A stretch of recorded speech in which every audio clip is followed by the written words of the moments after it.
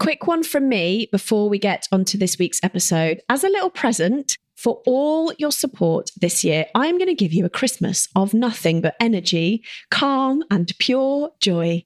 You know, I'm sort of only half joking because I am hosting for our community 2 totally free virtual workshops for this Christmas on how to ditch the guilt, manage the mental load, protect your energy, and handle any tricky family dynamics with ease this Christmas. Last time we did these, we had thousands of our community come together. So just go to motherkind.co to book your spot. And a massive thank you to the incredible keepsake gift business, Create Gift Love, for supporting us with these workshops. Hi everyone, and welcome to this episode of Motherkind Moment, your place on a Monday for calm, connection, and maybe even a shift in perspective before the crazy week ahead. Something a bit different to this week because the moment is with me. I have been delivering coaching workshops online for free to help us have a calmer, less stressful Christmas, which I think we just all desperately need this year, don't we? And those of you that have come along have kindly shared how powerful and helpful it's been for you. So it struck me that it could be useful for me to use these short moment episodes to share some of the ideas from those workshops for those of you that perhaps couldn't make it. So for the next 4 Mondays in the run-up to Christmas, I am going to be sharing ideas and tools to hopefully help you have your calmest, least stressful Christmas. The first workshop that I ran, and what I want to talk to you about in today's moment, is why you can't please everyone at Christmas and what to do instead. Why does this matter? Why is it important? Why have I chosen this topic? Well, because what I'm seeing with almost every mother that I'm speaking to at the moment is that we are exhausted. If you are exhausted too, like perhaps so many of us, including myself in that, I'm tired too, then we need to think about how we can claw back some of that energy that we're giving out around Christmas back to ourselves and back to the things that we really want to do, the things that are going to make us feel good and help us have a happy Christmas too. You know, we deserve, this might be a radical idea for some of you, we deserve to enjoy some of the magic that we're creating for everyone else too. One of the ways that we spill a lot of energy outwards is in people pleasing, is in trying to make everyone else happy. So this is why I want to talk to you about what people pleasing at Christmas and what we can do instead. I know this sounds really obvious, but I think it's worth saying that you actually can't please everyone. It is impossible to please everyone. And I know as a recovering people pleaser, gosh, I tried. I tried so hard to make everyone in my life happy with me. And we're going to talk about the costs of that shortly. Because every time you say a yes to something, normally means a no to something else.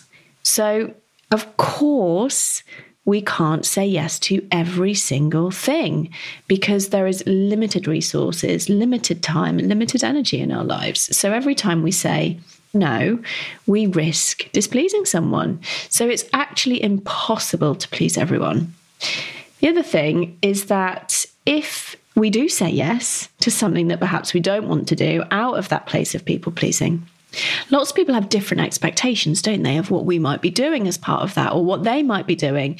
So, you know, say you say yes to going over to your in-laws for breakfast on Christmas morning, even though you don't really want to.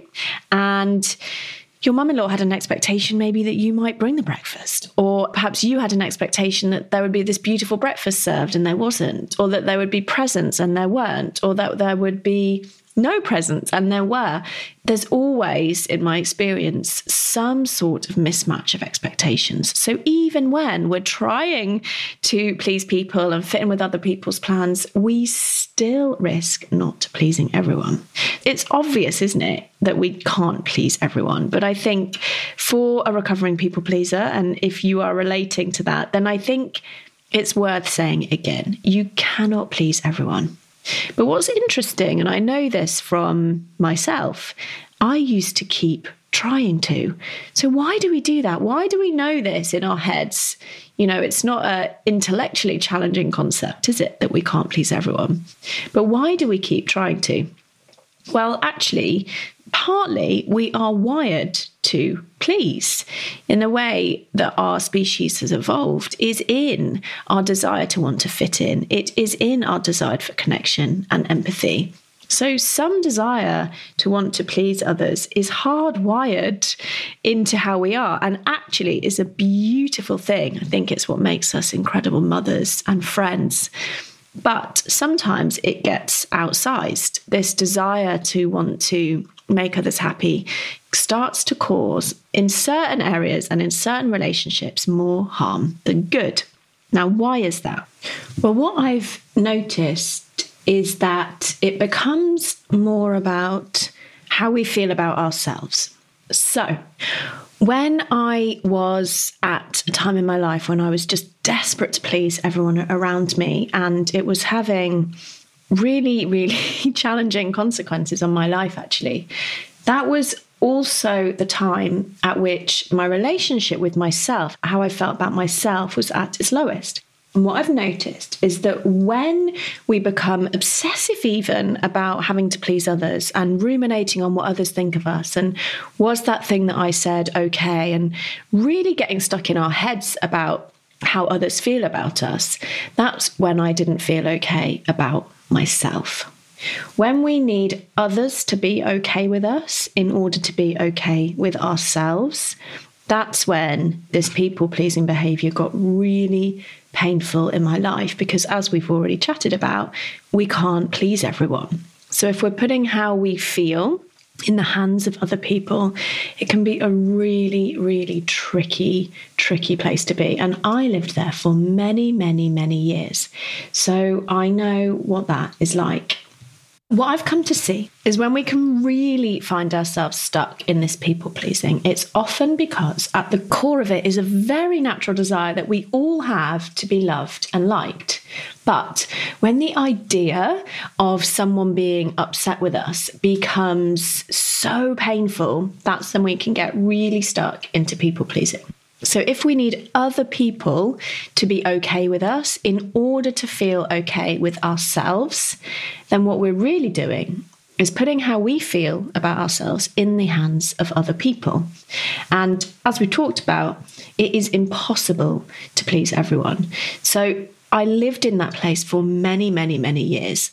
It's so painful for me, or it was so painful for me, to feel that I wasn't pleasing someone in my life, or someone in my life was upset with me or disappointed in me. So I know what that place is like. I also have come to see and learnt that for many of us, we were raised to please.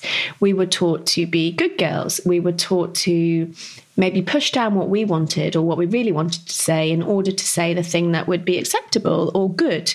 We might have set a boundary, like that you didn't want to hug that uncle, or you didn't want to go to that family party, for example, and that might have not been listened to.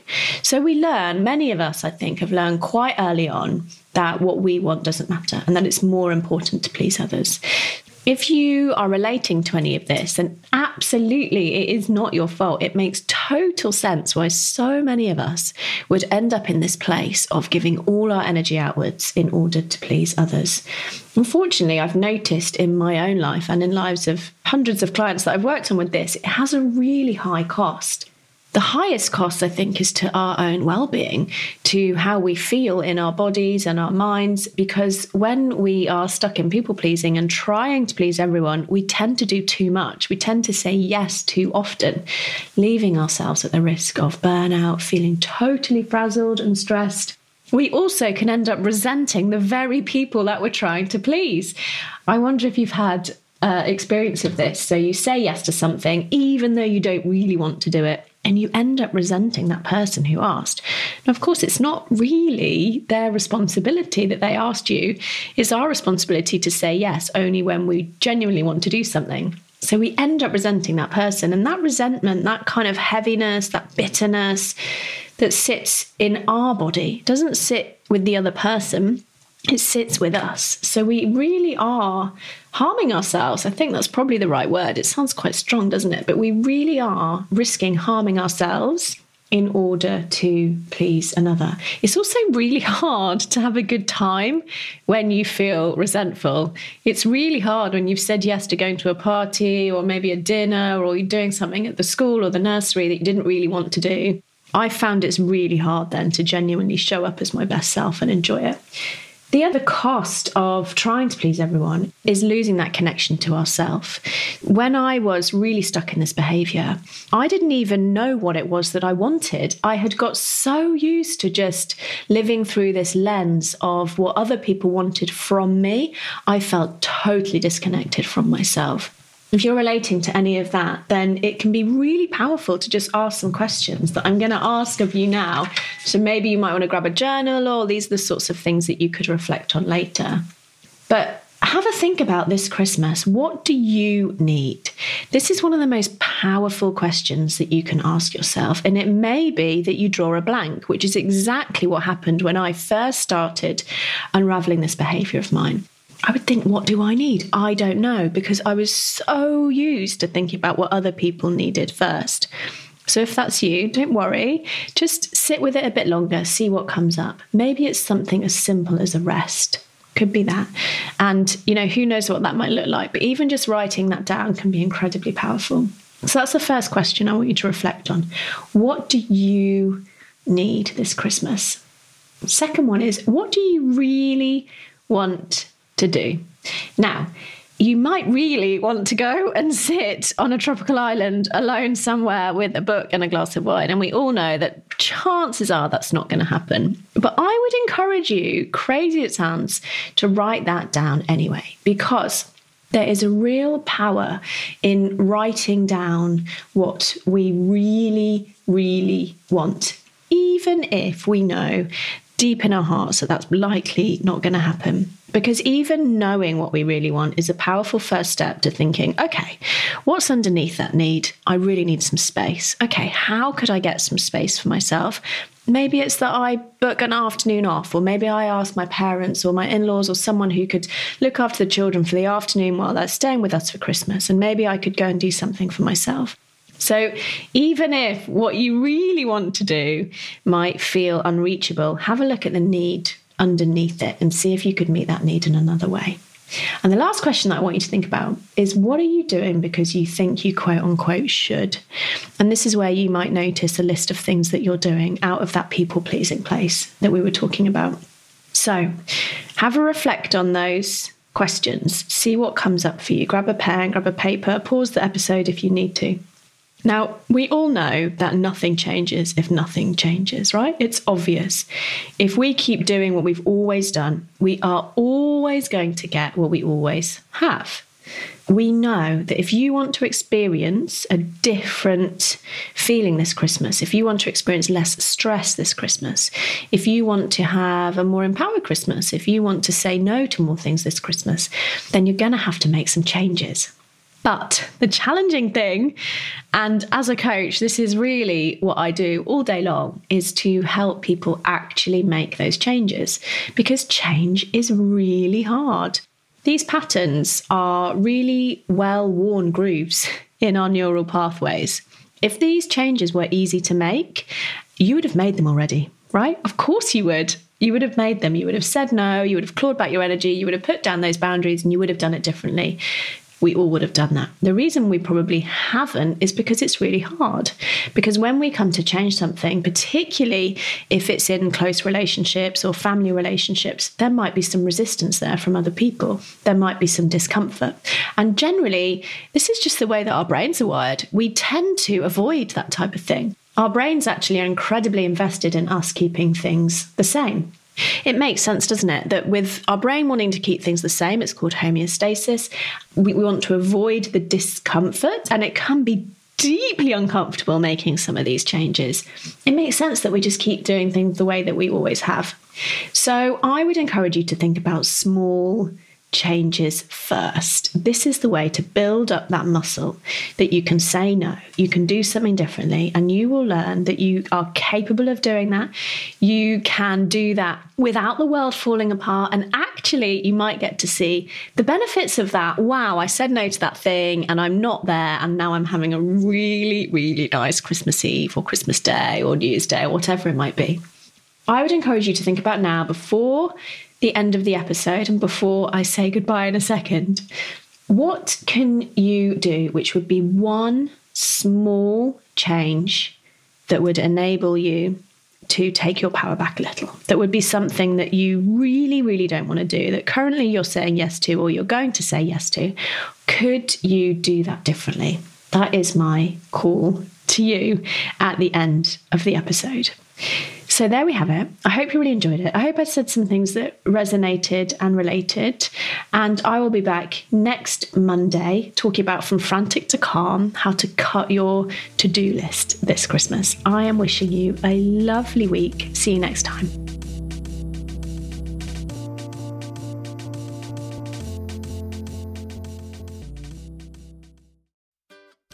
Hi, I'm Lauren. And I'm Nicole. And if you enjoy this show, you will love our podcast, Self-Care Club. Every week, we trial a different form of self-care and report back on the results. We've tried everything from cuddle therapy, setting boundaries, laughter yoga, and many more. Two friends who rarely agree on anything, testing out the world of self-care so you don't have to. We've even written a book dedicated to self-care practices that cost you nothing. You can listen to Self-Care Club wherever you get your podcasts. Or to purchase our book, search Have You Tried This on Amazon.